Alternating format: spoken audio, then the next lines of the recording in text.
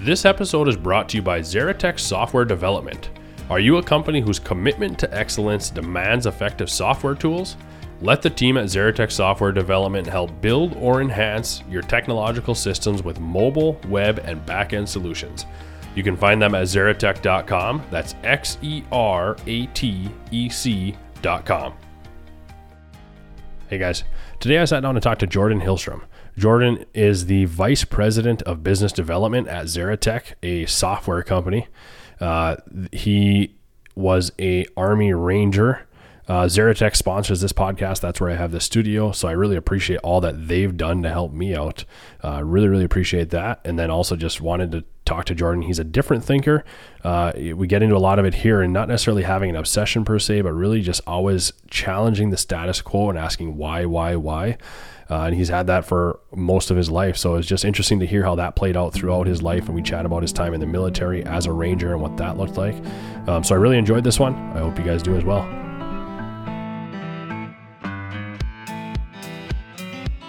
Welcome to the Obsessed Podcast. I'm your host, Logan Herkus. In this podcast, we get to meet and hear from folks who are obsessed with a wide array of interesting endeavors. We dive into some awesome stories and look at the mindsets and the psychology of those who are obsessed. Let's go. Jordan, thanks for coming in today. Hey man, it's been a couple of trips in the making, so I appreciate you finally making time for you, I guess I should say, really. Yeah, right.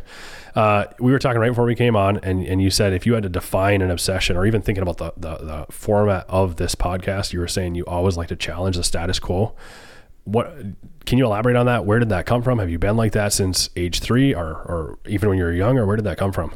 I think in school, early on, I was always in my older brother's shadows, and kind of watching him. He was very studious in nature. He always read. He was always just that 4.0 type student. Mm-hmm.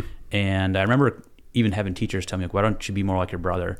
And it got me thinking I'm not my brother, and I think differently. And so when I see a problem, I don't always see the solution they're trying to provide or the approach to get to the solution. Mm-hmm. And it was just another way of seeing life and seeing how things should be viewed, as not just through that one size fits all approach.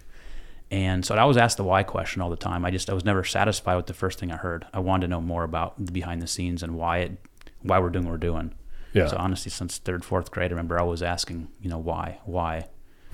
But I think when you're young, it's like they kind of view it as disrespectful, disobedient in nature. Mm-hmm. Where it's like, why are you always challenging authority? Right. It's not so much authority I'm challenging. It's I want to truly understand what's going on. Yeah. I wonder. I think we're similar in that way. For sure, I was the kid that asked too many questions, like you said, almost disrespectful. Yeah. But I had a really patient dad that went along with it, and I swear he would let me play 30 questions and go to the nth degree of like, why does this matter? But you guarantee he's got to be rolling his eyes saying, why on earth does this matter? And again, I don't necessarily, just a curiosity thing. Was it a curiosity thing for you too, or no? I think I'm so wired that direction where, when I was in the military, I used this example of, say you're in a combat scenario and your leader is like, go dig that hole now. Right. And you're like, well, I don't feel like digging a hole. You get angry about it. But if he comes to you and he's like, hey, you know what? This is going to suck. I hate to even have to tell you to do this, but you have to dig that hole, because if we get attacked at the next, let's say hill, and we get overrun, this is our last line of defense. You might be saving thousands of lives by digging this one trench. Mm-hmm. All of a sudden you're like, holy crap, this is an awesome, responsibility, and I can't wait to dig this hole. Yeah. So I think just in nature, like, I hated being told what to do. Right. But if I was part of the narrative, it was like, I'm part of it and I want to do it now. Yeah. Do you ever think about too, we'll jump around and we can always do that, right? But thinking about you were a second son?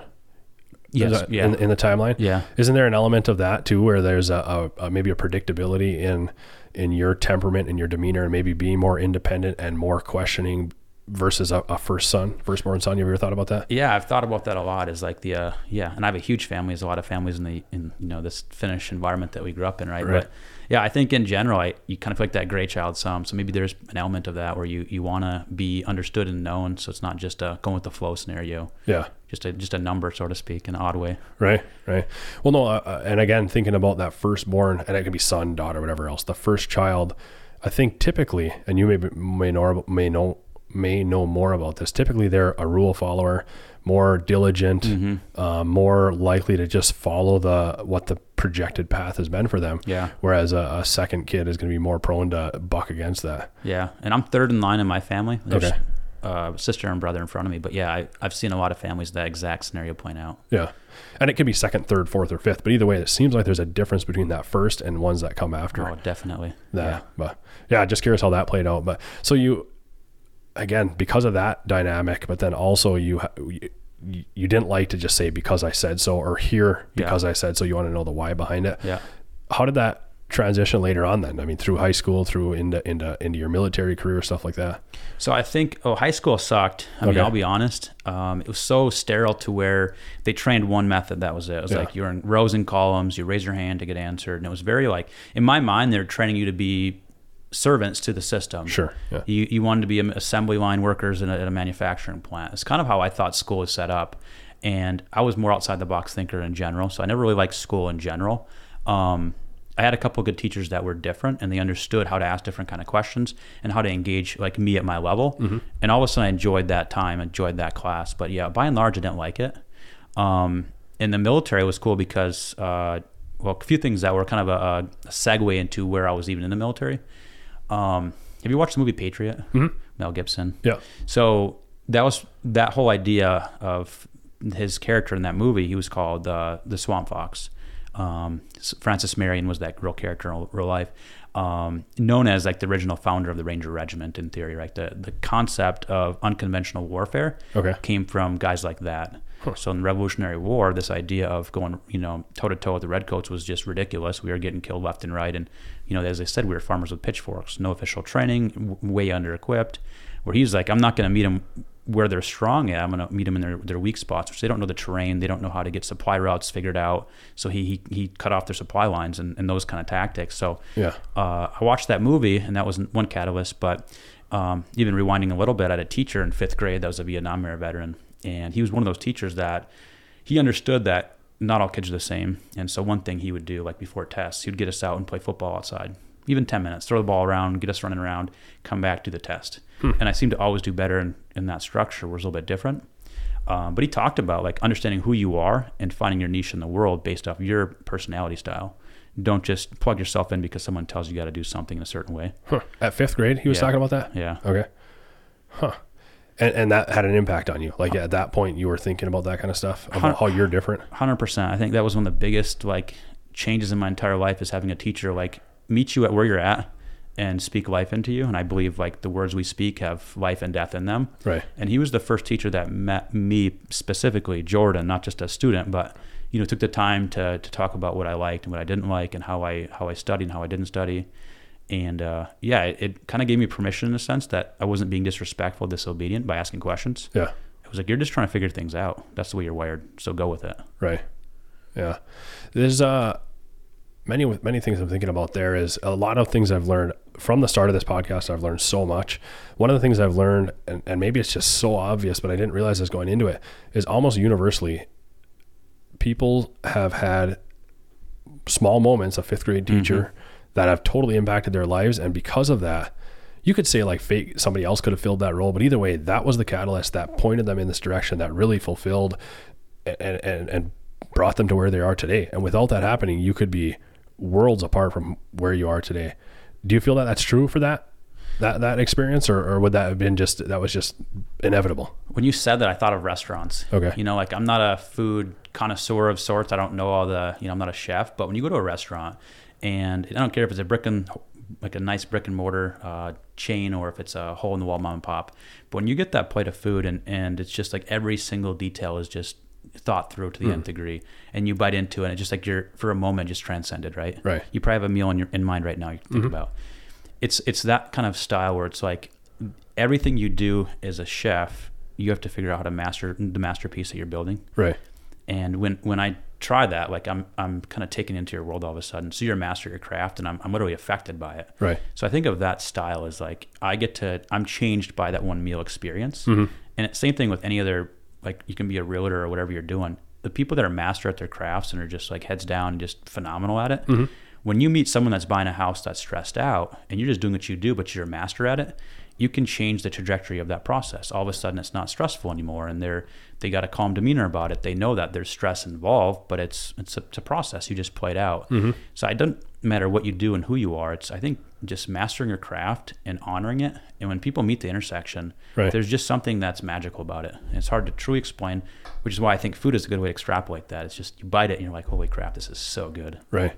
But are you saying that teacher had his craft mastered, and that was what that intersection, you as a 5th grade, and that teacher was what that correlation is? Yeah, I do think so. And I think by and large, because all the Vietnam era veterans I had any interaction with prior and even honestly after that was pretty negative. Okay. And he had this very empathetic view of life. It's like there was a lot of horrible things that he had experienced, but he wasn't going to let that define him.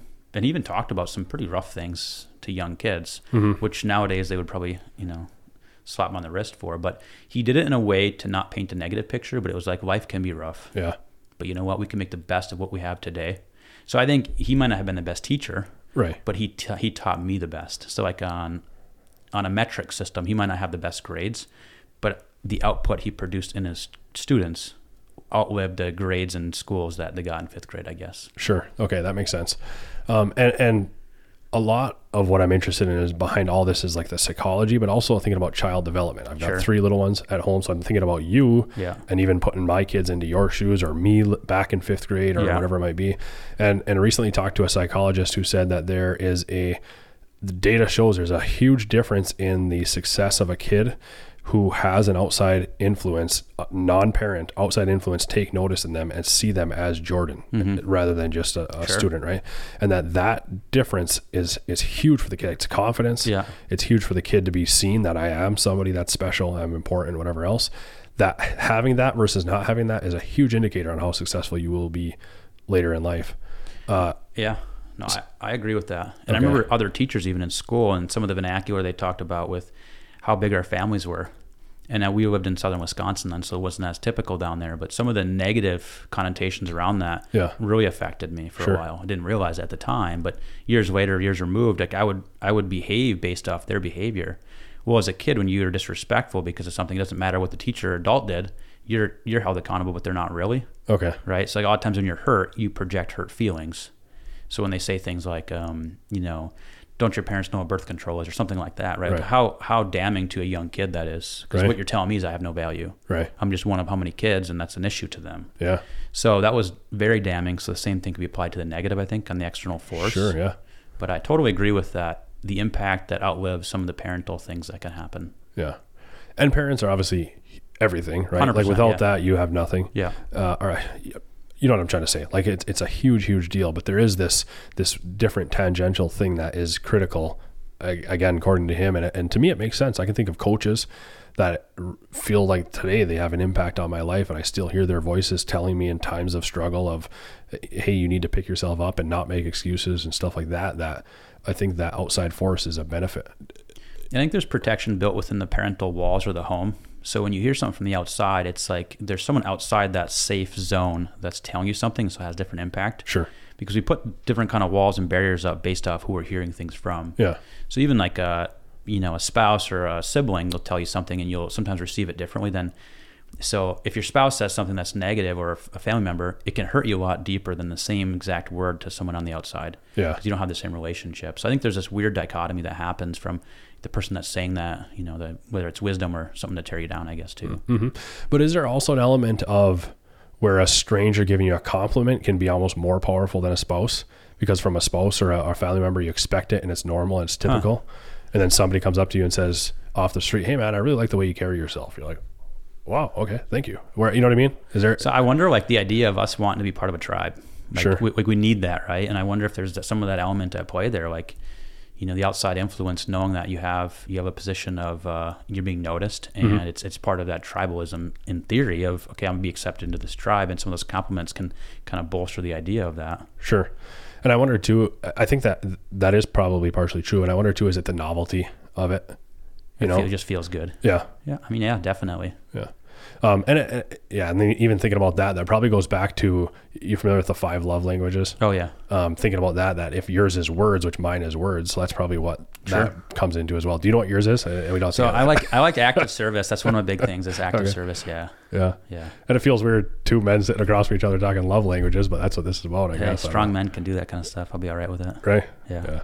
So anyways, I was just curious about that. So I think that might be, again, I'm talking about the stranger giving you a compliment and saying that can be pretty impactful. Whereas you're saying, hey, if the stranger comes help me haul my couch, then that's a big deal. You know, the acts of service thing versus So anyways, status quo, challenging that, questioning that. I guess, can you get into why you got into the military? What did that come from? And I'm curious if that plays into that. Yeah, definitely. So in 5th grade, again, that teacher planted a lot of seeds of like that the military is very positive. Mm-hmm. I didn't per se think I was going in at that point, but there's always that it could be an option, right? And then 9/11 happened, and I was in 8th grade, so young kid. And I remember, just the teacher someone knocked on the door. The teacher opened the door, and she had papers in her hand. And I remember like just vividly these papers falling, hitting the floor. And it was like, for whatever reason, that noise of papers hitting the floor like impacted me at the same time, because we had heard, that the buildings were bombed, and that's what they said is bombed, but it was obviously airplanes. But so we watched the video for a while that day for a few hours, went home, and it was just such a somber just tone in general. And I believe it was a God thing, just because I didn't know anybody that was actually affected. Mm-hmm. But I was just convicted that like, if our country is attacked and these people are hurting, like no one really wants to go to war in theory, but I'm like, well, at 8th grade, I had this weird burden that was kind of placed on my heart to go and serve to protect those that couldn't be served, which people can get into like the narcissistic part of that or whatever. Sure. I don't know. But at 8th grade, it was kind of like this idea of you should go and serve for those that can't help themselves. It was kind of birthed in my being at that point, I guess. Okay. And then, so the Francis Marion story I talked about earlier, this unconventional warfare, it was kind of an obsession of mine. So I did reports on guys like that. And, I just remember when I joined the military, my brother was already in. He was going through the Q course to kind of go the special operations route as well. And so I ended up getting a Ranger contract and went that route, because I really wanted to be part of a special operations unit that didn't just do a conventional way to do war. Right. Okay. Because I was going to ask you if, again, it doesn't apply. I was going to ask you if a break in the status quo is like you went into the military because your brother did not, but Andrew, of course, was in the military. So it wasn't like you were going against what a system was or something like that. Yeah. Yeah, I think like the tonality of how I joined is really like, again, I asked a lot of questions. So for instance, the recruiter's like, yeah, you can't get a Ranger contract. You're likely not going to make it anyways. Like, this is a better route for you. Yeah. I'm like, yeah, go pound sand, guy. Right. Like, it's not happening. Yeah. And he's like, well, they don't have any contracts left. And I'm like, well, call me when they do. Like, I didn't care what he had to say, because I already had my information, what I needed to have. Mm-hmm. So I didn't care what he told me. I was going to fight through that. Right. And I know it's a game, and back then they were recruiting very heavily. So I knew for a fact it'd be a matter of days he'd call me back. Yeah. But I think just understanding that the conventional way of fighting was not for me. Okay. So I had to go to some unit that thought differently. Yeah. That allowed me to kind of express how I wanted to operate. And obviously the military is pretty rigid at itself. So. Mm-hmm. Yeah. But I guess we're skipping way ahead, but did it fit and let you express and operate the way that you wanted to operate? Yeah, I think for the most part, I mean, anybody that's been either around the military or in the military for a minute, you'll realize like it's very systems based. And, as much as I believe in systems, I believe they should be challenged from time and time again. Okay. And the one thing that I really appreciated about the military or about the Ranger Regiment was there was 3 different battalions that were part of the 75th Ranger Regiment. Yeah. And there'd always be one forward, so one deployed, and then 2 back. One's gearing up to go, and one's just getting off at a deployment. Mm-hmm. So what you can do is take what's happening over in theater overseas and essentially train the next unit coming over for the new tactics that are happening. So you're always training new tactics, mm-hmm. new ways to do things, new tools, and they allowed us to really kind of be engaged in that process. So still pretty rigid. Okay. A lot of stuff was pre-planned, but they always had new things coming up. And at least gave us the illusion that we were trying to stay ahead of the enemy. We weren't always 8 years behind. Sure. Which is most of the military was like the gear they got, the training they got, all these different things were so, antiquated by the time they got the training on them. So it just felt like everything was Vietnam era almost coming through still. Right. Do you remember why that recruiter said that you couldn't be a Ranger? So I think there's 2 things. I think from my understanding of certain recruiters and the certain positions they need to fill, like the numbers are low on, they'll always try to gear up. And I don't know if there's a commission base around filling those spots as well. I'm not sure. But I know they have times where they're short certain MOSs. And the special operations community always have a huge draw for people to come into them anyway. So it's always easy to get a guy to come say, I want to be a ranger, a CO, Green Beret, whatever. Yeah. But to get guys to go be a cook, as necessary as that position is, and as awesome as those dudes and women were, it's not an easy job to fill. Right. Like, hey, come and work hard hours and be a cook, and it's not very glorious. It's not enticing to most people.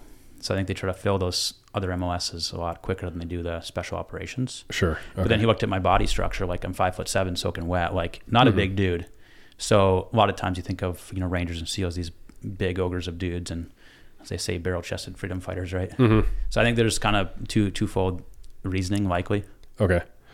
And I guess a couple questions I'm curious of is, did you do a bunch of research on like the mental side of training, the selection programs and stuff like that before you got into it? And how did you do versus what you had expected? So I believe that guys going into the military, before they even go in, know if they're going to win or lose. Sure. Like any selection process you go through, there's definitely some luck involved. Okay. 100%.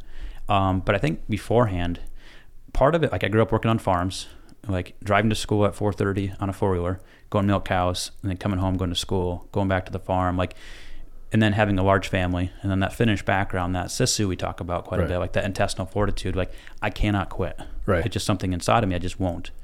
So that was already in, like I didn't have the ability to quit going in. Yeah. So I think that was partially the reason why I was successful. And then I think because I'm smaller, you have to fight a lot harder than an average sized dude. Sure. So there's just that natural ability, like to make it, you gotta be bigger, like in other areas. So, in the mental game, I studied more for some of the tests, and then physically, like I was small, but every PT test, I maxed out everything I could. So I'd always pull my weight. And then every training engagement I had for selection of any kind, I'd always make sure I always picked up other people's slack to where they noticed me. My peer group even noticed me. Sure. Because then they're also kind of elevating me as a person. Right. So when you get peered. So certain schools, you get peer evaluations. I always want to make sure there wasn't a margin of error. They knew that I was A, cut for the job, and B, I would support them at all costs. Yeah. So there was never a question like, is he going to be a good dude to serve and work with? Right. But again, I think it goes back to that big family mentality that, big family, working on farms, growing up in kind of a scrappy household. You already kind of set up for success versus a lot of people with 1 or 2 kids, didn't really have a lot of hardship. Right. And we had a pretty good life, honestly. Can't complain too much. For sure. But fist fights behind the barn is a thing, for sure. It's a Tuesday, man. But thinking about that, so you knew you weren't going to quit going into it, but I still feel like I've never experienced anything like that. So I guess to me, there's like this mystique around it, right? Which you probably get a lot. But what I want to know myself is, you're not going to quit, but do you end up pushing yourself like to what you think your limit is? Or do you go 10 times beyond that, but you just, you know what I mean? I don't know how to phrase that question even. So if I heard you correctly, I got a little story I can tell. Sure. This is a kind of funny moment for me where I did quit mentally. Okay. So this is mountain phase in Ranger School. Okay. And it's obviously like you're being deprived of sleep, you're starving, and you're having to lead or be part of a chain of command where you're made to do certain things. And so you're patrolling, you're up all night. Like one time we walked for 14 hours up this mountain, and you have your rucksack on, a lot of gear, your socks are always wet, just everything's miserable, right? And it's wintertime in Georgia. In the mountains, it gets cold. I remember one night we had a mission, and whoever had the 240, which is a relatively large machine gun, it's like 27 pounds. So we always got to switch gear. So you always take turns carrying different machine guns and mortar systems, whatever they are. And I remember the people before me, they had the sling wrapped around the barrel, and they burnt it off. Okay. So then we switched over after that. So I had to carry this machine gun with no sling. So usually it goes over your shoulder, kind of carries the weight, disperses it around your body. And so there's no sling, so I'm just kind of holding this gun, and it gets heavy. You got ammunition on and everything else, right? So I'm beat. I'm tired. And at one point, I literally dropped this 240, and so everything's tied off to your body with 550 cord. Yeah. And I drugged this machine gun up a hill, for an hour. Right. And I was kicking and screaming in my mind, just pissed off. I was angry. So in my mind, I was broke, but for some reason my body kept going. Yeah. But mentally, I was done. I don't care anymore. Right. Because if I got caught doing that, I guarantee it'd have been, they call major minuses, probably got booted for it. Sure. but I just did not care. Right. It got there at the end of the day, but I wasn't proud of that moment. But it was just one of those things where it just goes to show, like, you're just broke off. Right. Okay. So you do get to that point, even though you go into it, you know you're never going to quit. You still get to a pretty low point. Yeah, definitely. Okay. But still, is there to an element of you succeed or you accomplish way more than you initially anticipated, and you are built confidence from that too?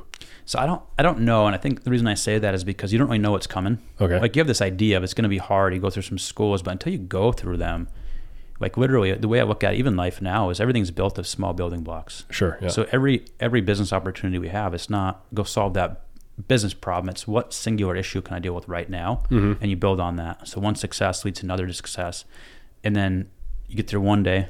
Yes, end of the day, start over again tomorrow. So you never think about the school, you think of singular days. Okay. So I think that helped me is just compartmentalizing. It's like, you don't have to graduate to school all at once. You graduate one day at a time. And each day is comprised of those little singular events. Right. So that's kind of those systems kind of help me get through a lot of those harder times. Okay, that makes sense. And then what about questioning the status quo within that world? Is that a thing you found, or is it more this is a different season of your life? No, that definitely happened, but I think you have to conform in some of those environments more than you'd want. So you have to kind of, swallow your pride and what you want, right? Because it's not about you. And so there's always that kind of that eating the pride, eating what you believe and what you want to do. Because in those environments, they don't care. Yeah. Like, for instance, I remember one time we had this formation and Ranger indoctrination program to get into Ranger Regiment. And then, like, you have to have a pen, a pencil, rope, a Ranger handbook, which whatever the requirements to have on your body at all time or your persons. Like, one guy didn't have a pencil and he got kicked out of the program. And I'm like, that's the dumbest thing in the world. Like, I just happened to have it on me, but I got lucky. Because I guarantee you, another day they did some kind of inspection, I was probably missing something, but they just didn't happen to check that day, right? Right. So they're just this weird element of you have to swallow any and all pride you might have to get through those kind of schools. Afterwards, did you eventually understand the pencil thing? Or does it still not make sense to you? It still doesn't. So I still fight some of those. I get why there's certain standards. But now for me, I think of in that moment, that guy was probably more squared away than I was. Yeah. He's probably stronger than I was. Probably a better asset to the military, honestly. But now, because his life and trajectory was all wanting to be in this unit, and now you burn that bridge with this young guy. So I think of it in a dollars and cents, and a kind of that schema is like, he's an asset you just burned because of this. So now everybody loses. Right. So was there another way to take care of that? Is there a better criterion or requirements or criterion, maybe what's the right word for that? Yeah. To evaluate those kind of people where it's more objective, not very opportunistic and luck. Right. So yeah, I got very frustrated in those moments seeing that happen. Mm-hmm. I'm the same. Yeah. What I sometimes wonder where it comes from, but when I see in my head are injustices, like that is the one thing that really, really riles me up. So again, maybe you didn't necessarily, I don't know. I just struggle with that. If I see somebody getting or myself, if I'm reprimanded for something I didn't do or I feel is unjust, that is like the one thing that will take me to an anger level. Other than that, I'm fairly calm. But so I'm just curious where that comes from. But maybe it is that same thing. It's just like that. I think it comes from being in a larger family, right? Even sharing food or something like that. Like you had one more piece of pizza than I did. You know what I mean? Like, I don't know. When your dad's mad, he yells at 5 kids before he gets to you anyway. So hopefully he's settled down before that. Yeah. Anyways, something I just thought of, but yeah. Forrester Research interviewed 206 senior technology leaders in major organizations responsible for software development sourcing. 63% said their software development service partners do not have a full understanding of their end customer. If you're dead serious about moving faster and getting more done, Xeratec Software Development can help you move forward with confidence. Let the team at Xeratec Software Development help solve your problems with mobile, web, and back-end solutions. As they align with their clients, they use a proven method to understand the scope of the problem and help demystify the steps to make it go away. They will deliver the software solution you need, and they do it with the integrity that you'd expect from a family-owned business in the heartland of America. Schedule a call with the team at Xeratec today at Xeratec.com. That's Xeratec.com.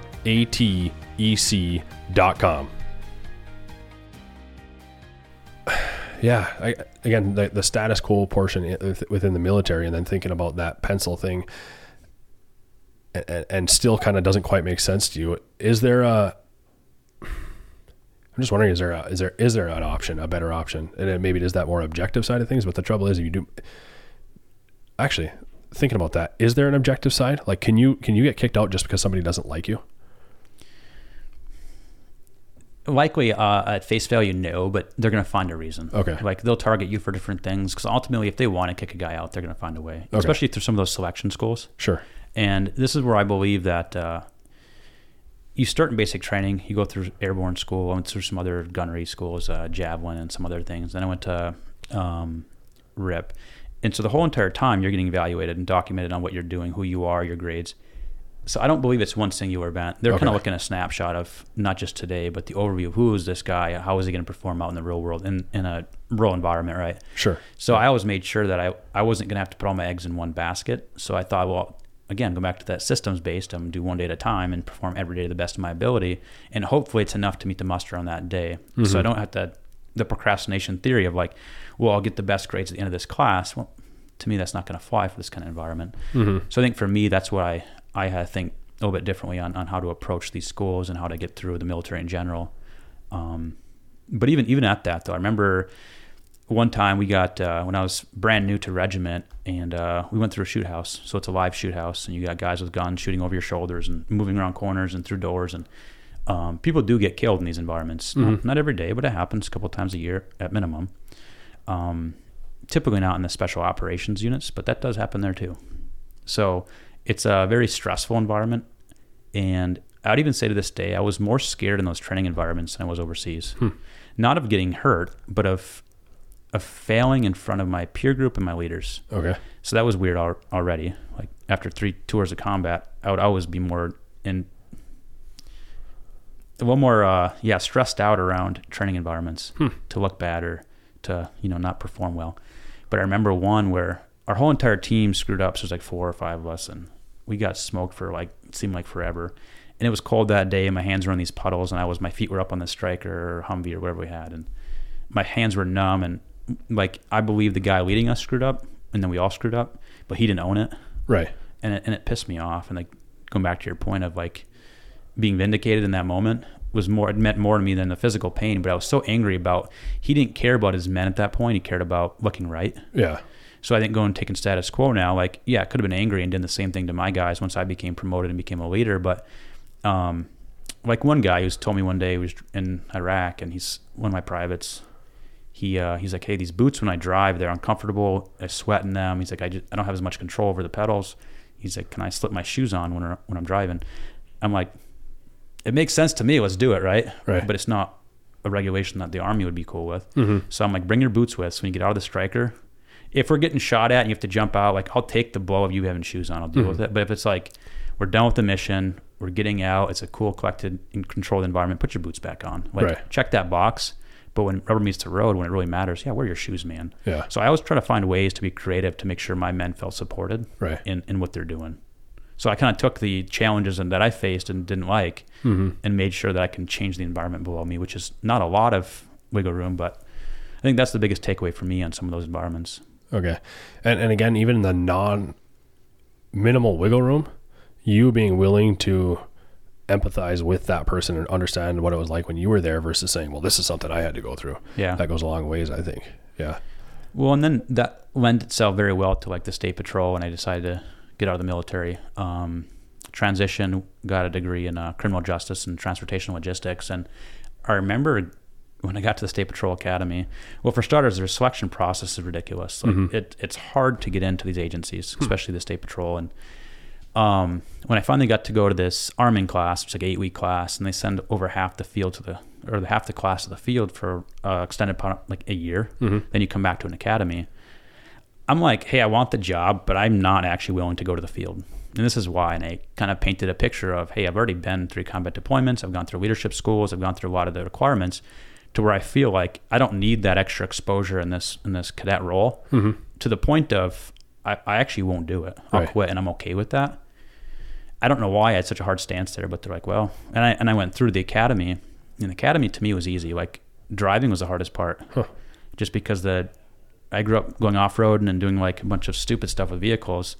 You didn't train yourself on the mechanics of a vehicle and in the physics and how vehicles actually operate on the road and some of the things they teach you in a a very like an EVOC course, right? Evasive driving course. So that was the hardest part, but most of it was pretty easy for me, the physical aspect. And I remember they would do room checks because you lived in the barracks for 5 days a week and then you go home. And they do room inspections, and if you had your wall lockers jacked up, they'd toss them. And, that was like a Tuesday for me. I'd been through a lot harder schools in the military, and there's a few other guys that had been, 82nd Airborne and another couple guys from regiment. And so we'd kind of screw with each other. Like your wheels on your bed are supposed to be like they're caster wheels. Mm-hmm. And if they're off center a little bit from being perfect in line with the other one, they would toss your bunk or whatever. Yeah. So after we cleaned all our rooms, we'd sneak back once in a while and screw with somebody else, so their room got tossed. Right. Well, all of a sudden we got smart. Like we're doing more work because we're screwing with each other. Why don't we screw with somebody else? And then one day, I remember that one of the cadre came in, and after they tossed our rooms, and towards the end of the academy, they wanted to be more like fine motor thought process. So like they would only toss like a drawer if something was jacked up on that drawer. Well, in the room across from you in the barracks, there was 2 beds in each room and 2 wall lockers and all that stuff. And you had to be dressed, mirrored exactly across the hallway. Well, in the academy, there was a female room across from ours, so 2 males and 2 females. Mm-hmm. And I remember they kept tossing a certain drawer, and I caught on why. Well, males' underwear and females' underwear are just different. Right. You can't actually fold in the same way. You got like a G-string and you got a pair of male grunts. You just can't do it, right? Right. So me being the smart ass that I was, I grabbed a pair of grunts from her, and I'm like, hey, with all due respect, like I don't know how we actually should be folding these the same. And I had an alternative motive here, because I noticed some other training environmental things I didn't agree with. Yeah.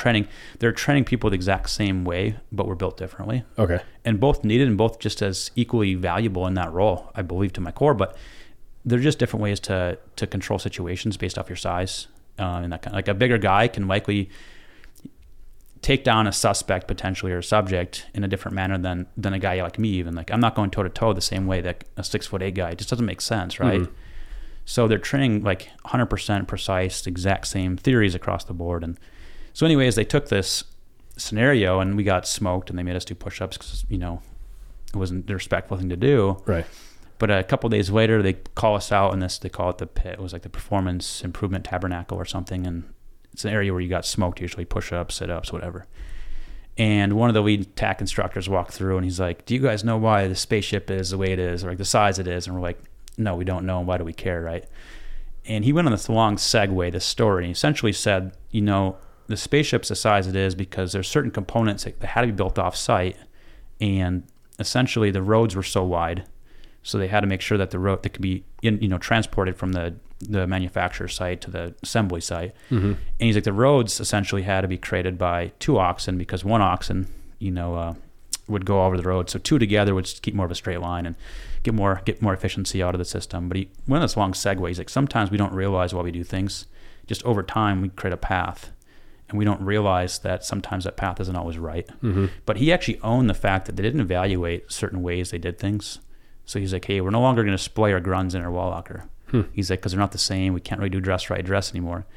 So after he pulled me aside, he's like, hey, I know you try and do something, you had a bigger motive here. And so he actually talked to me. He's like, hey, we've actually reconsidered some of our training curriculum, which is already on their docket to reconsider. But he's like, for the first time, we're going to reconsider like the integration of females into this environment, because since it started, they never actually trained to having females on campus, which is awesome to see. Like, again, we should have female and males both as cops together. Right. But when there is a difference on some things, we should consider that. Yeah. But anyways, it was cool kind of seeing like, hey, it actually played out to my benefit this time. And so that's crazy that from that incident, he made that correlation and made them reconsider.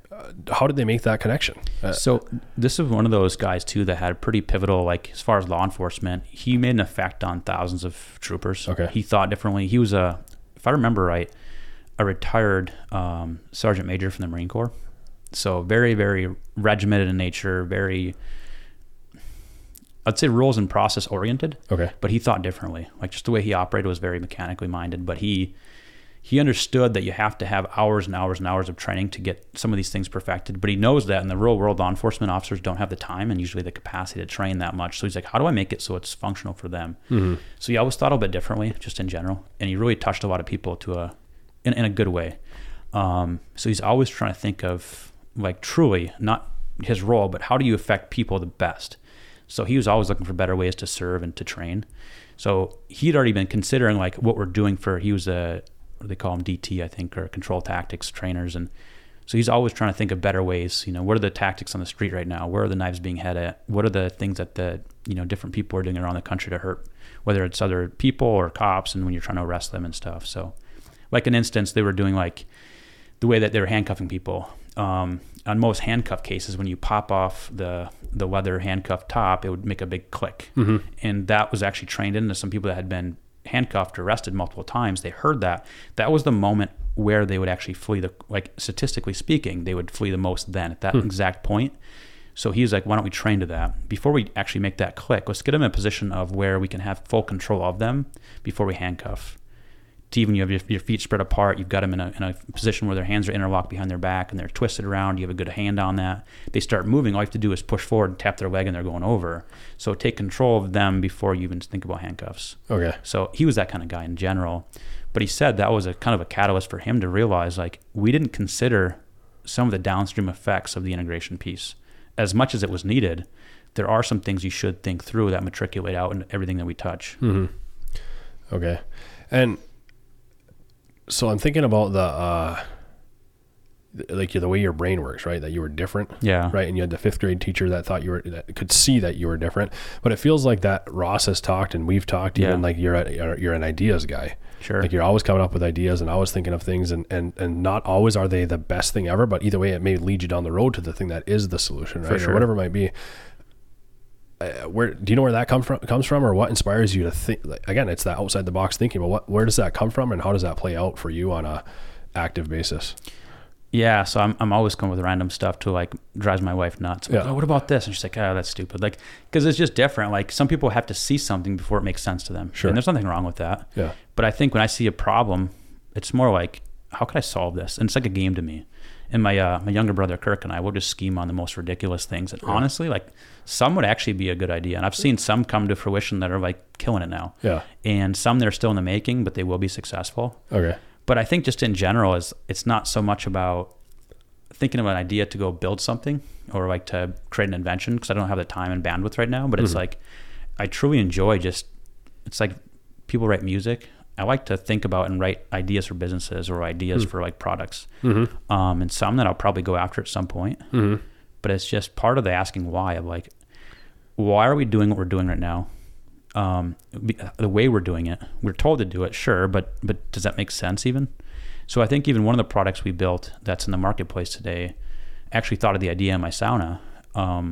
And that's one of the areas I love to. When I go to a sauna, it's always where that free thinking, creativity space really kind of comes to life. But which is why I love the studio, calling Top Bench Studio in here, right? But this idea came from the idea that I love blue collar communities just in general. I think some of the hardest working people come out of these communities and like the salt of the earth. Yeah. Small family owned businesses are like the core of America still, and quite frankly, much of the world. But I feel we're being passed up. We're not adapting fast enough to keep up, and there's this weird tension that I'm feeling right now, and I have concern, right? And so this one happened to be for the construction space specifically. So it kind of came out of that idea of necessity, where I feel like out of this burden to help, this idea came out, and it's still a grind, and it's still, it's a work in progress, but it's in the marketplace and it's being used, and it's a successful tool. Like companies that are using it, there's a lot of power there. Mm-hmm. In fact, they're paying a 1,000th of the price they should be paying based off other, products in the marketplace that solve similar issues for other business lines. Mm-hmm. It should be charged a lot more for. Right. So I don't think the value is truly realized yet at scale yet. Sure. And that's load tracks? Yeah, correct. Yeah. Which is, can you give me the high-arching picture of that, of what the business model and what that looks like? Sure. I mean, at its core, it's a track and trace solution for dump truck companies. Right now, everything's tracked on paper by and large. Material goes from a supply place, like a pit or a quarry, and it goes to a job site. Well, you got to do the logistics between point A and point B. You have to track the material and the time and all the other details to make sure people are getting paid, drivers are getting paid, invoices are sent out correctly. And when you have things on paper, there's too many touch points, too much margin of error in general. So we thought if we removed the paper from that process and allowed both sides of the equation to have instant access to that data, they have better ability to, do their functions, but also start forecasting and run their businesses more effectively. Mm-hmm. Okay. And I'm just asking in case somebody was curious, because you were hinting at it, and if somebody was curious what the business was and what it looked like. But it's not about like that tool though. The whole idea was like, I want to provide a better way for people to run their businesses, because they work so hard and they rob their families of time, like quality time with their family, or that some of this busyness. That's what like status quo there. I would hear people say like, we drive all day, then we're back at home, and like some owners are like, our family does this. We watch TV together, we do in the evening together. We're processing these tickets for hours on end. I'm like, that's a task that should not be done by a human. Just shouldn't be. You're wasting your time. So that's where kind of that, it's not about a product, it's about giving time back there. Sure. Yeah, that makes sense. Like we've always done it this way, right? Well, it's not broken. Well, okay, it is broken. You just don't see it. Right. That's my mentality. Yeah. I just had somebody on here recently who said that in like the 1880s, sometime in the 1800s, the U.S. Patent Office wrote to Congress and said we should close down the patent office, that there's nothing else to be invented. We found all that there is to be found. Are you kidding me? I mean, I guess I'd have to look it up and make sure, but either way, sometime in the 1800s, wow, they said that we found all there is to be found, that nothing else can be invented that's out there. That guy hopefully was fired. Yeah. It's a small overstep on information, I guess, but. Right. But yeah, just think about that. Like you said, if that guy was not an asking why kind of guy, right? Because even today, it's so weird. Inventions that have changed the course of our country and whatever else, even minor things, windshield wipers, stuff like that, they're so simple now, but somebody had to sit there like you and say why to the 10th degree for anything like that to happen. And I think if I did life again, I'd probably go to school to be an engineer. Okay.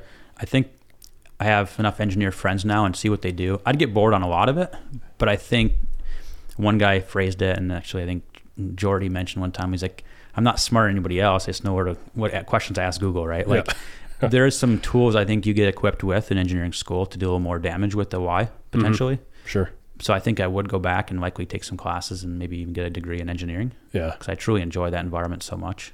Would you ever consider that still?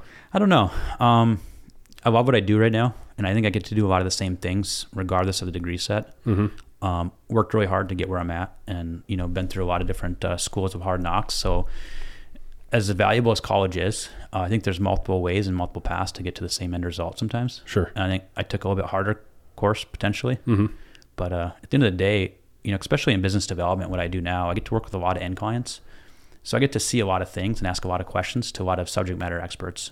So what I do is I take all these nuggets of expertise and I put them in my tool belt. So all of a sudden I'm like, oh, I heard something over here that honestly would be better over here. Right. So just always asking the why, but you have more ammunition to help equip people with. And I love serving people. That's kind of who I am. It's kind of been in my DNA. I think my mom showed me that, is she's got a servant's heart, and I've kind of taken after her to a fault, honestly. Right. But I think when we get to serve clients, it's not even about like the money or anything. I love problems and I love to help solve them. So it's probably the feeling of, accomplishing something maybe. I don't know. Right.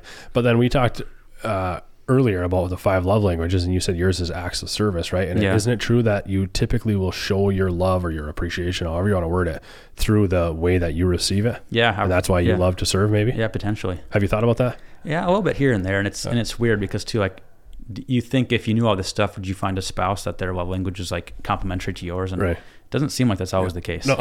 Like weird enough, right? Yeah. But yeah, so maybe we do compensate that way potentially. Why? I don't know. Yeah. I wonder if it's like almost, I don't know what it is, but for sure my wife is quality time. Mine is words. She could just tell me I'm sweet and I'm good to go for a week. And you know what I mean? Whereas she needs quality time, which obviously you appreciate that time, but it's just not the same language that you speak. And it seems like the people that I've asked, almost, they're not married to each other. They're two separate things. And it takes a lot of diligence to really put yourself in their shoes and say, this is what speaks to them, and I need to make sure I make this a priority. It's hard to do when you're so used to that. This is how I show you my appreciation. Sure. No, that makes sense. And I know, like, I thrive in chaotic environments. Like I'm on fire and I'm alive and I like it. If it's slow and very regimented and stuff, I get bored and just like atrophy kicks in, man. So for my wife, she likes like schedule. She likes routine and just having that structure. And honestly, I know I do better in a home where, like, in that scenario, because our home growing up was pretty chaotic with not many kids. But so I do appreciate the fact that she brings that semblance of structure. But yeah, in like business, if I had just stamp a widget all day job, I'd go nuts. Yeah. No, I think about that too. Yeah. Again, if you could look at the next 40 years of your life and say, this is going to happen for the next 40 years, and I'm going to take my 2 weeks of vacation. I'm going to do this Monday to Friday, and I can't even imagine they're just being stuck in what this is it for 40 years. I don't know. How could you handle that? No, that's a good point. And that's where I think having my mentality of asking why has helped me like career-wise, because I don't ever feel like I have to be searching for a career, because the markets are always adapting. Yeah. It's always going to adapt. So you look at like fast food restaurants, my gut says in 5-6 years, maybe not in rural areas, but most major cities won't have people working fast food anymore. It'll be all automated. Mm-hmm. So you look at people like, you're taking people's jobs. At some point you have to adapt. You mm-hmm. have to adapt to the environment you're in.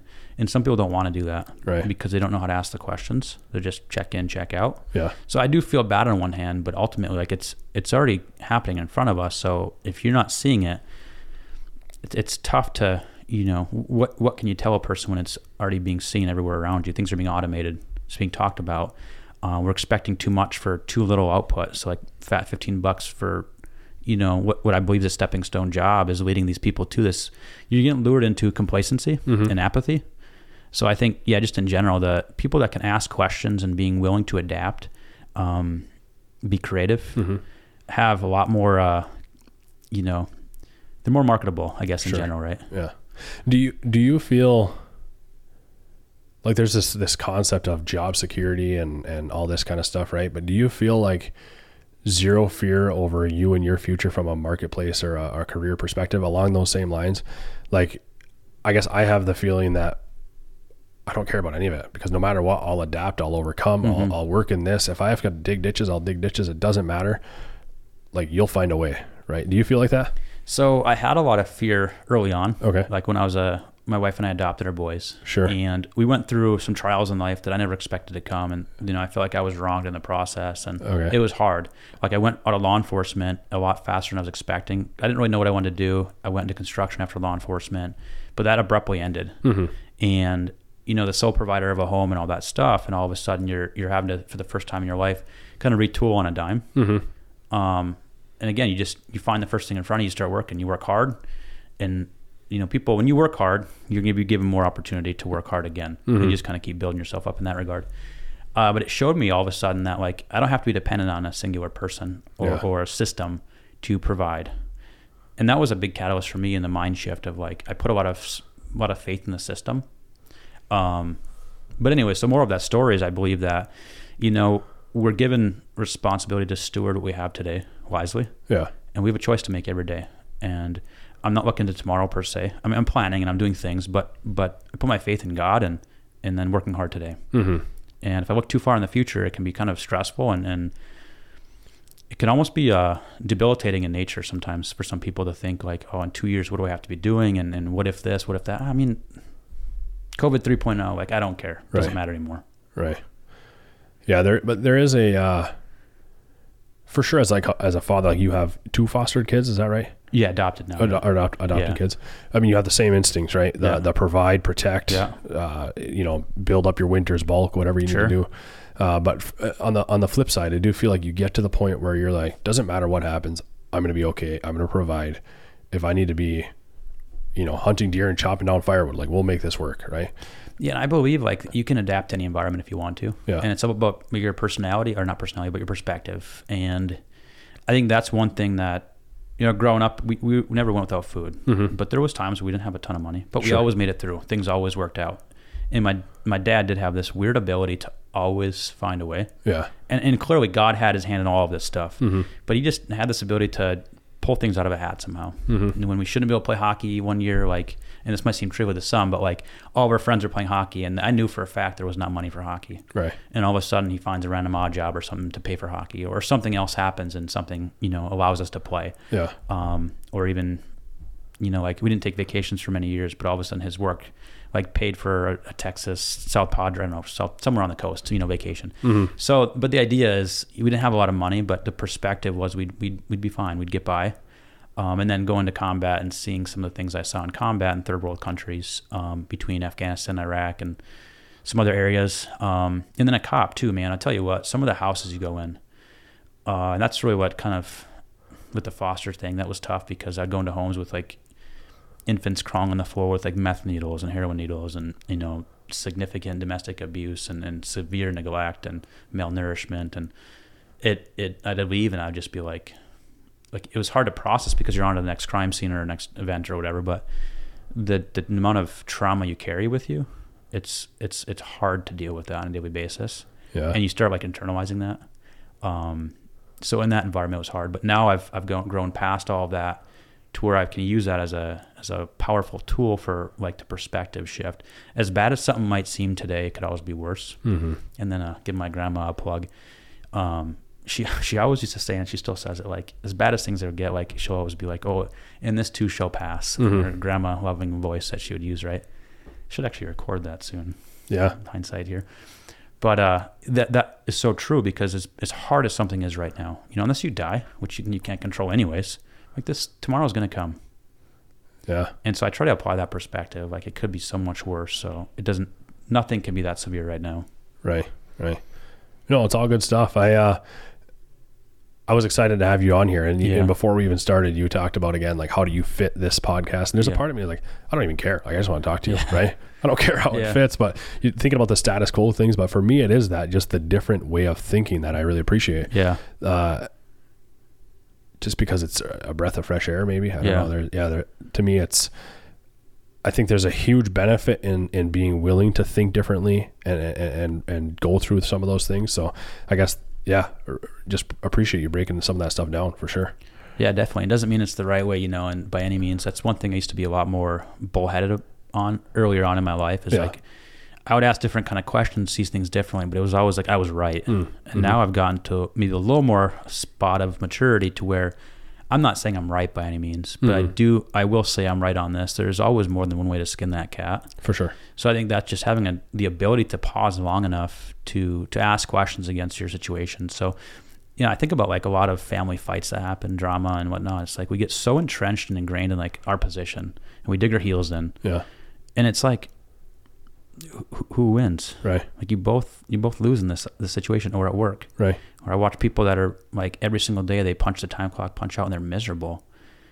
And it's like, what's the point?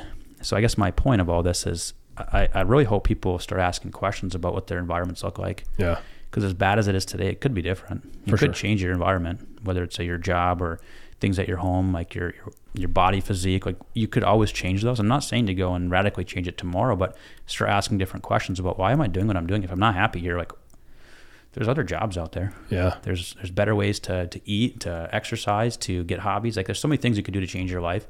That I think if we start asking more questions about the why, I think it'll change the behaviors, which will lead to better results that, hopefully will bring better peace, joy, and happiness in people's lives. Mm-hmm. I think that does speak to that same why question speaks to like I don't know. I'm trying to think if it's like the origin of this podcast again for me, because I was the young kid that asked why 20 times and think that I really appreciate being internal and thinking about things. Although I found value and appreciation in the Finlander who works hard and doesn't ask why, because there's honor and in that too. Like I don't ask why I own this construction company and provide for my kids, but I know it's important and this is what I do, right? So I think I struggle with that, but also I just, again, maybe because it's the way I am, but I just find huge value in asking the big questions, right? Well, it's not confused. Like from my perspective, like farming, for instance, I believe like if you could be profitable running a farm, I would love to go farm right now. It was the best job I ever had. It was the hardest job. So it's not like I'm against hard work and against some of that cultural stuff. That's not easy. Right. But like if I'm in that position and I'm fighting, let's say, a new technology that will drive millions more in profit, which obviously is not sustainable in farming, but let's say a large revenue source could be brought from this, but we've done it 100 years this way. Well, there has to be, in my opinion, some questions asked against how we're doing it. Sure. But at the same time, respecting the history and the platform in which they've been, done this for eons, right? Right. Because there's so much of kind of who we are that's rooted in that history. So I think there's a balance and there's tension there, and we should fight that tension. Right. But I don't want to throw the baby out with the bathwater. I don't want to disrespect, the ancestors that put the time, the blood, sweat, and tears in to give what we have today. Mm-hmm. Like look at our country, and it seems like it's in flames right now.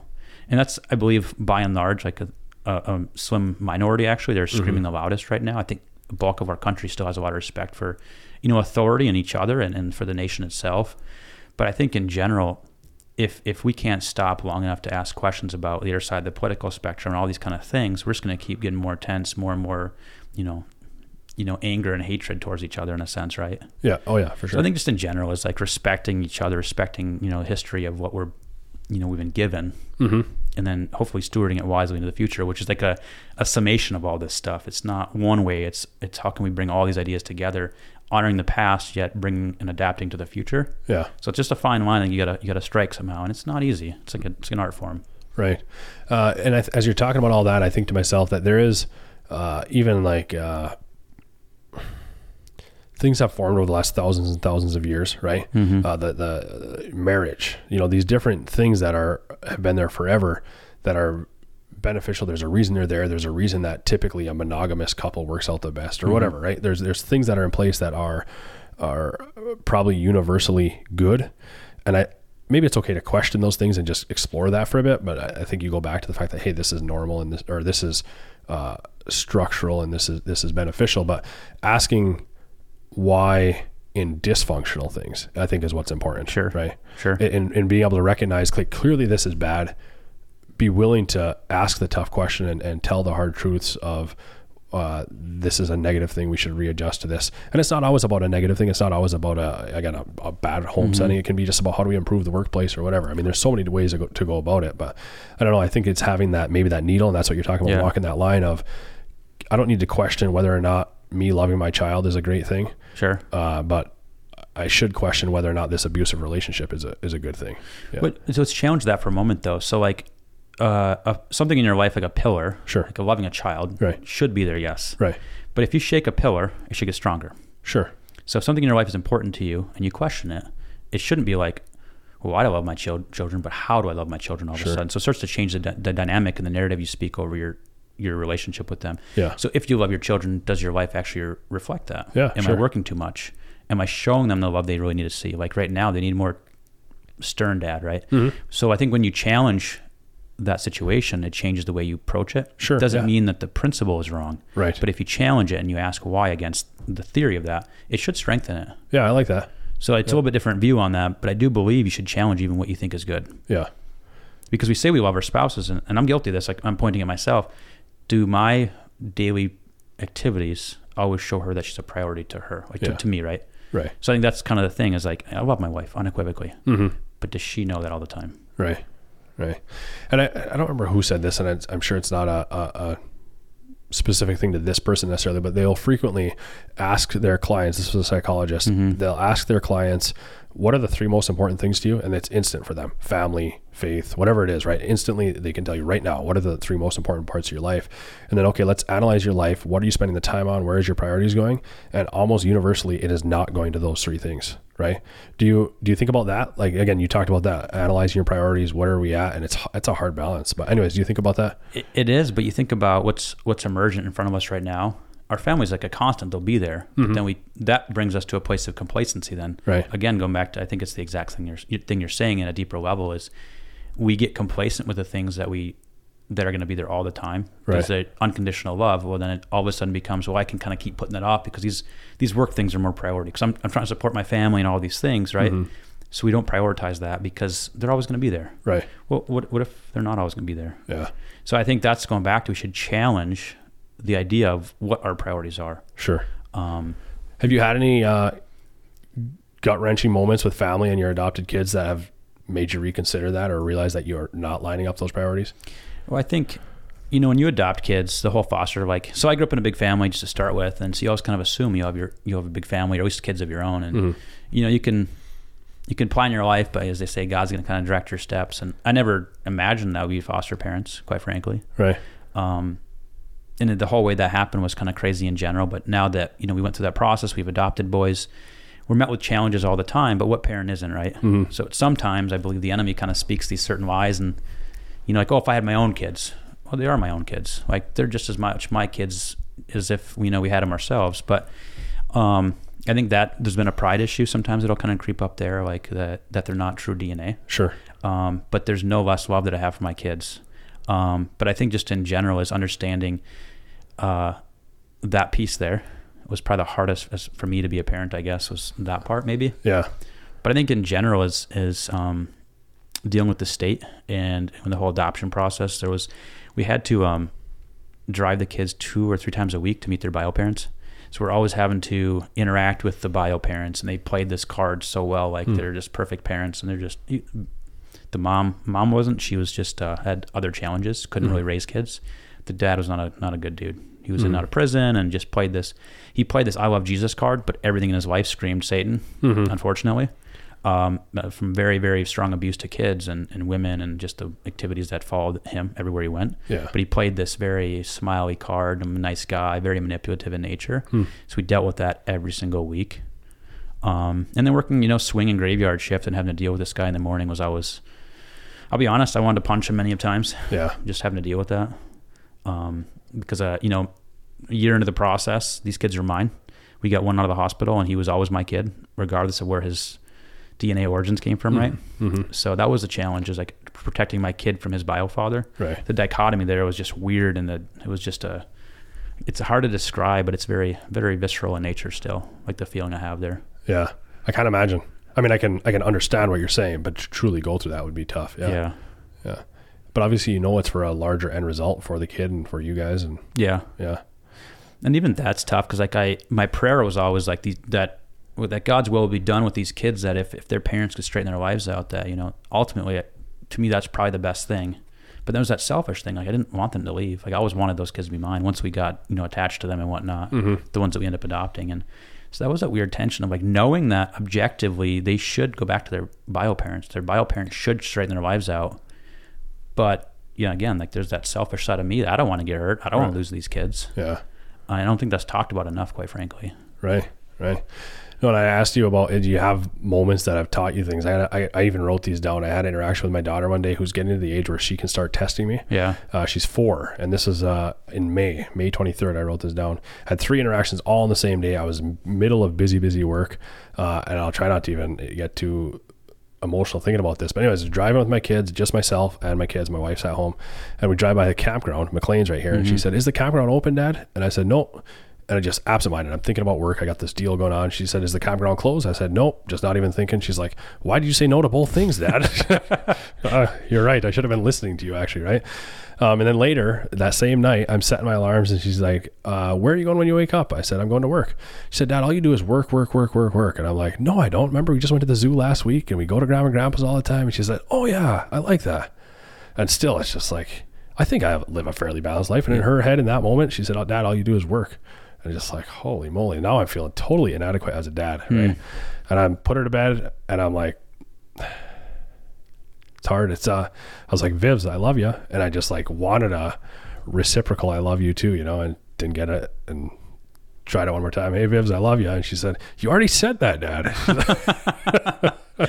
So anyways, I went to bed that night, and I'm like, holy moly, like you need to, I don't know. Again, like looking back objectively, I think I was living a balanced life, but either way, that was a good reminder to, are you putting your time and your energy into what your priorities are, And that's tough, because we're not taught to live life by design. It's just like society kind of speaks a narrative, and there's a void in our life to where, for instance, if I said, "Hey, I want to live this type of lifestyle," you get married and you say, "I want to live in a house that's, very modest, and I'm going to live a very modest life. We're not going to take lavish vacations. We'll do X amount per year." Then you design your career around that, and you're very structured, live within your means, all these kind of principles that I think are good. And you are able to actually have a true, like, real work-life balance, so to speak, where you can prioritize things you need to. But when we don't do that, it's so easy to get sucked into this vortex, because you intend to do well to provide for your family, but you kind of rob them of their time and your time, really, right? Because you're trying to provide for them, because you haven't really lived life by a design. You're not intentional about how we're living. And that's, I know, one of my challenges is the same exact thing. My kids, all you do is work. And I want to show my kids how to work hard. I want to show work ethic, that you should, put in a good, honest day's work and all these things that are good. But at the same time, to what end? Like, what's it all for? Right. Am I giving back to those that are hurting, that are poor, that are broke? Like, am I taking care of the orphans and the widows? Like, the things that I think we should be doing as well, am I showing those things as well? Or is it all about the almighty dollar? Yeah.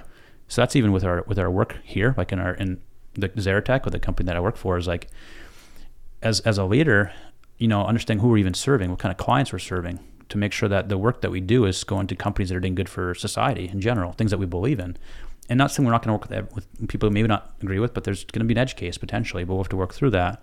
But then how we have our employees work, we want to make sure that's always structured in a way where we're honoring God and honoring each other with our craft. So like today I had a guy that was like, hey, I got to get off to give my wife some support because he's been traveling with me a little bit, a few weeks, and like he started justifying it. I'm like, no, it's done. Go take your time. Send 2 emails off and get out of here. Like, don't feel like you have to justify it. You work hard. If you need time, go take it. Right. To make sure we're also projecting that life-work balance. Perform when you need to. Work super hard when you have to, but don't feel like you have to check a box for the wrong reasons. So like as a culture here, we're trying to project that image. That is our core of who we are as a company. Is we can't create a narrative at home, how you treat your wife and all those things, but we can help you get set up for success by being empowered to do like exactly that. Hey, I need to support my wife today. Go do that. Right. Yeah. That's a good point. Because as an individual, it's important to ask those questions and really, again, be intentional about that. But as a company too, right? Yeah. Why wouldn't you foster that within your own organization? Well, honestly, it's kind of selfish too, because if you think about this, employees that are like over leveraged financially, or there's a lot of, you're working too much, so you're stressed at home, and here you bring that baggage from home here, you bring work baggage home. So it works both directions. So if we can do everything in our power to keep you as a successful human being, not as an employee, but as a successful human being, as a father, as a husband. And again, we only have so much, like I'll call it control, but the idea of the things we can do to support you, there's only so much we can do, but everything we have in our means to do that, we want to, because ultimately then you're going to be a better employee as well. Right. Which is ultimately the goal, is like someone works for an employer to get paid, we both win. But life's not always black and white. Like you're who you are here, and you also bring, the baggage both directions. So you have to be able to think about those things. It's not just black and white. Right. I'm curious to get your perspective on this. I haven't ever been in a management role. Yeah. In my head, or if I was to own my own business, which I aspire to do someday. Yeah. I have this maybe not radical, but either way, in my head, what I could say naive potentially, however you want to word it, these thoughts of how I would manage things, how I would run things, and how it would play out. And one of them, I ran this by somebody recently, and they who is a manager, and felt it might not be realistic, but is if you can treat your employees as though they are truly volunteers. Like picture somebody's helping you pour your concrete floor on Saturday. You are so grateful. You're buying them pizza. You're doing this. It doesn't even have to be buying pizza, but your heart pours out to them, and they feel that, and they return that. It's that thing where you're just through the roof grateful for them, because at the end of the day, your employee, you're paying them, but they're volunteering their time to be here. Sure. And if you truly believe that and feel that in all your heart, that will come out in everything you do and say and feel. And they'll feel that. Yeah. And somebody will be much more excited to work for somebody who truly, truly appreciates them. I guess before I go to the next one, what's your thoughts on that? So like my stomach hurts hearing that. The reason I say that is I believe in the volunteer mode, we will immediately be afraid to cause or create tension. Okay. So let's say you're in sales, right? And I don't put any boundaries or like expectations of you hey, you need to get 5 sales this month. Sure. You just go out there and do something. Volunteer your time. And I appreciate it, by the way, because I genuinely do care for my employees and what they're doing. Right. But if I don't put expectations out there, at the end of the month, they come back and they want to provide because they need to make money, right? It's exchange of goods for money. And they make 2 sales and they come looking for a paycheck. And I'm like, hey, like we needed 5 sales. We didn't tell me that. Right. So there's this weird, like you have to have strong expectations and then an ability to hold someone accountable. And accountability is not actually a negative term, but it's always painted with a negative connotation, right? But if I know exactly what's expected out of me and I'm going to be held accountable for that, but the reward is awesome, we both win. Right. But if it's kind of like this half-baked, it's almost like being half-pregnant, almost you just can't do it, there has to be some tension created sometimes. Right. So if someone's not hitting their expectations, they're already feeling it likely anyways. Right. But if you don't have the ability to kind of cut through the tension and find a way past that to where, hey, what's going on? Why aren't you meeting these expectations? They're going to lose. Right. They're going to be robbed emotionally. Like they already probably hurting without even being told. But if we don't ever address this, because in the volunteer mode, it's kind of hard to do that. It's this weird dance of like, I don't know if I want to tell them that they're not putting that box in the right way, and it might scratch it because, they're helping me. Because that happens, right? Yeah. But if they're an employee, say, I need that box, that side facing the left, because if it gets damaged, or then the client's not going to pay for it, then I can't pay you. everybody in that value chain loses. Okay. So I think sometimes having some stringent expectations, because if you don't, it lends itself to animosity, to resentment, to this weird toxic environment. Right. So that structure there, I believe, lends more to a positive culture, because we all know what we're expected. Right. And it's easier to actually fulfill expectations when they're known. Sure. Okay. Yeah, I'm glad you pointed that out. I can see that side of it. Again, if you have a volunteer pouring your concrete floor, you might be less prone to tell them, hey, I wish you would do it this way, because they're there on a volunteer basis. But I still do believe there is a element of benefit with that mindset. Again, setting the expectations, having a rigidity, but also truly being that grateful that they're there. But again, if they're not fulfilling what you guys need, and that's clearly communicated, well, then of course go your separate ways, and you're not going to appreciate that person, or you can appreciate them for who they are, but not for that role necessarily. And I think one thing to kind of piggyback off that thought, just to make sure I wasn't glossing over completely, because I do agree with elements of that. Right. But I think having the foundations of truth built first, and then from on top of that, then is like, this is not mine. I don't know where Brett got it from, but Brett's the main leader, the president at Xeratec. And I've had a lot of leaders, whether it's been military, law enforcement, but he's actually one of the best leaders I've worked under. Just younger brother, but watching, not just because he's my brother, but the things he's doing it's been amazing to watch him. Obviously, growth of the ranks, from starting scrubbing floors to developing software, working on major client projects, to running a company, and it's growing, and we're doing a lot of awesome things. And obviously he's building a team around him too to support. So there's not just a one-man band, but one of the things he's mentioned to me, to make sure I'm echoing to my, direct reports and whatnot, is like, when we hire people, it's because we believe in them. There's a role that they need to fulfill, but ultimately we believe in them. So they're valuable. Sure. And we hire them. It's not, we just want someone to just check a box. So we bring them in, and we're like, hey, we brought you in because we believe in you. Our job as leaders now is to equip you with the tools you need to do the job, empower you to do your job, and then get the hell out of your way. Right. And literally, that means sometimes moving hell out of your way, because sometimes just getting to work some days, like you show up, but there's just all this extra red bureaucratic tape sometimes that seems to be piled on our desks. So just to start working, it's a task and a chore, and it's almost more stressful than the actual work. So the theory that he was kind of portraying to me, the culture is, hey, our job is to serve our people to where they feel like their job is the easiest in the world. It might be hard, but it's not like there's stress just to get to your job, if that makes sense.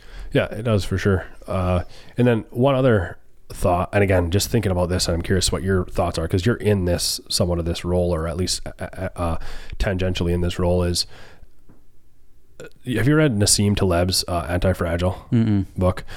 Basically, it talks about a lot of things, but talks about the fact that there's two types of things in the world. Fragile things, when you put stress on them, they break, and anti-fragile, when you put stress on them, they get stronger. Sure. And ideally is putting your life, your finances, everything in your life to be anti-fragile, where you put stress on it, it gets stronger. More around you as a person, your mentalities, and your physical abilities and whatever else. But within that, he talks about being... it was probably 10 years ago that I read it, so I'm going off memory somewhat, or 8 years ago. Within that, he talks about being independent. You don't need an employer. Like whenever he's worked for an employer, his first day of work, he writes a 2-week notice, puts in his desk to always remind him that he is in charge, he's in power. At any point, if he's not happy, he's not satisfied, he's walking in with that 2-week notice to say, hey, this isn't for me anymore. And that gives him some freedom. But anyways, I've thought about myself that, again, along the lines of the volunteer thing is be a advocate for your employee. Like, I want the best for you, and I don't care if it's with us or not. So the day you get hired here, write your 2-week notice, put it in your drawer, and remind yourself, like, anything I can do to help you, I will do. And whether that's within our structure or out of our structure, that's okay. Sure. And I want this open door to, like, if you're not feeling like this fits, or not even necessarily, more on a positive light, like if you want to reach for bigger and better, that's great. And let me know, and I want to help you with that. And let me see if I can connect you with somebody for that. And keep that within there also to keep me in my place. Like, I remember that your 2-week notice is sitting in your desk. If I'm not treating you correctly, bring that to me. Sure. Is there, I think I could expand further on that, but I guess just gut reaction to that. Yeah, I love it. And I think part of it is, it's not this, some people might go, oh, that's just weird, having leverage, you're trying to lord this control or power one direction or the other, where it's leverage. Yeah. And to me, it's like, when I come here in our employee base, like every time I come here, I'm getting hugs, because I work remote half the time or more, 3/4 of the time. So when I come here, I'm getting hugs from employees and coworkers and whatnot. It's like, there's this family dynamic that's baked into the process now. And before, when I started, there was some toxicity and some things I wasn't happy about. And so I think part of it is creating a culture around that where you truly want to be in an environment and you're serving each other. So it's a top down. And then even some of the reminders we have. So like, you think about office gossip and how toxic that can be. Like it's a pretty strong rule that, you pass positives around and you pass negativity up. Right. So if it's not going up, something's wrong. Right. And even those small things have kind of led to that where it's like, people are negative and they have that 2-week notice mentality. It's always like 1 foot out, 1 foot in. So that's the kind of weird dynamic I don't like. Right. But we want our employees to feel empowered to leave as well. So like, if you have a bigger opportunity somewhere else, I want to bless you out the door because I don't own you. Right. You're a resource and you're someone I'm stewarding today as a resource, but ultimately we don't own you. Right. So we want people to know that like we love to work with people at the same mindset and that kind of stuff. So they don't ever feel like they're just a slave to the dollar. Right. Like they're part of the solutions, they're part of the team, they're part of making culture. So they're part of the team, not another cog in the wheel. So I think that's the shift here. But I like the idea, short of if you're not committed, sometimes you'll always be the one leg out, one leg in, always kind of halfway having your LinkedIn profile actively, interested in jobs or whatever. Sure.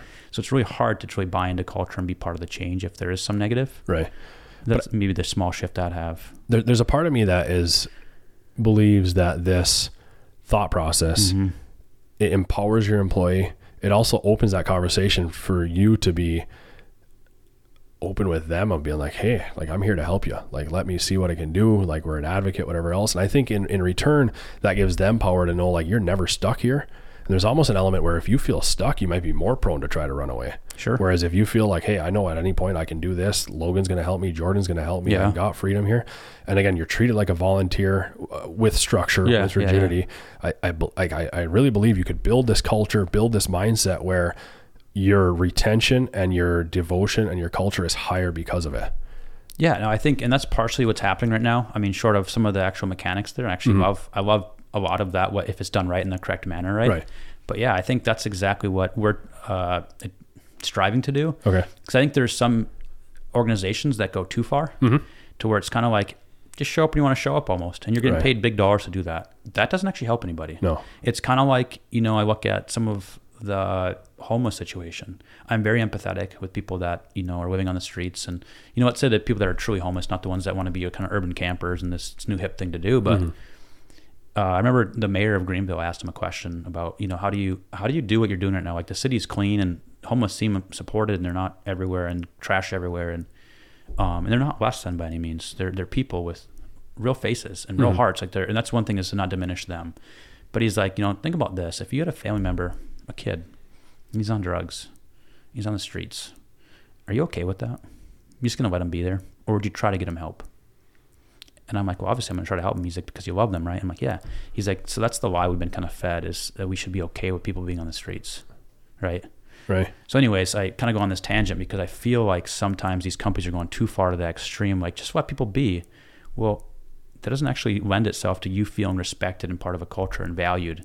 Because if you don't have, again, that some of structure, that religiosity around your position expectations, you kind of get into this weird whimsical, what am I actually like producing? Sure. What I'm actually giving to be part of this tribe. Right. Which I think we all strive at some point to be part of a tribe. Again, going back to just sheer survival instincts, right? Right. And I think we should even just call it at that. It does open the door for thinking about, just got finished reading a book about, and part of it is discipline with kids. Yeah. And that they need that, and without that they're more lost, and that in a discipline type situation, if done correctly, you're going to be closer afterwards. Sure. Right. And the kid just thrives, and if you don't ever be the one to give them discipline, they're going to go farther and farther and farther and push and push and push, and really what they're doing is just hoping that somebody is there to give them a boundary. Sure. And could that be true as an employee as well? I think it's the same thing. I think honestly we grow up some, but there's certain principles we don't ever outgrow, in my opinion. Huh. To an extent, I think some of it changes, and it's bigger type things. But I'm not spanking employees clearly, but Mr. Michael Scott from The Office. No, but, yeah. But really, Jordan, this is fun. Thanks for hopping on. Totally agreed. Yeah, it's awesome. And I just want to say this, and going back to the kind of the status quo and why. Yeah.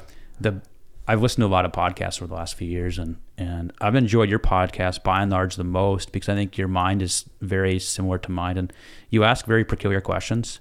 And I've watched you jump from subject to subject with a lot of your guests with seemingly no knowledge base. At least it didn't seem like it, but you're able to meet them where they're at and really pull out a lot of information. That's like, holy crap, you pivoted fast and your questions are very on spot. So you just have that knack and ability to keep people engaged. So I've definitely appreciated kind of the evolution from day one to now, and excited to see kind of where this goes. Yeah. Well, thank you. I really enjoy it. I appreciate that. It is something where I don't have to fake this at all. Like it's just so fun to just sit down and pick people's brains. And as you're talking my brain, there's like 50 questions that come up in your, depends on this, what you're talking about, but usually there's more questions I've forgotten in the conversation than I've actually asked. But sometimes that's good, maybe, right? Yeah. You can have somewhat of a process to it, I guess, maybe a little bit, but yeah. Anyways, thank you. I appreciate it. Definitely. You have a good one. Thank you. Yeah. Hey guys, thank you for listening today. I hope you enjoyed it. If you have and you feel so inclined, share this podcast with your friends, subscribe to the podcast wherever you listen, and give us some feedback with a review. Until next time, thank you.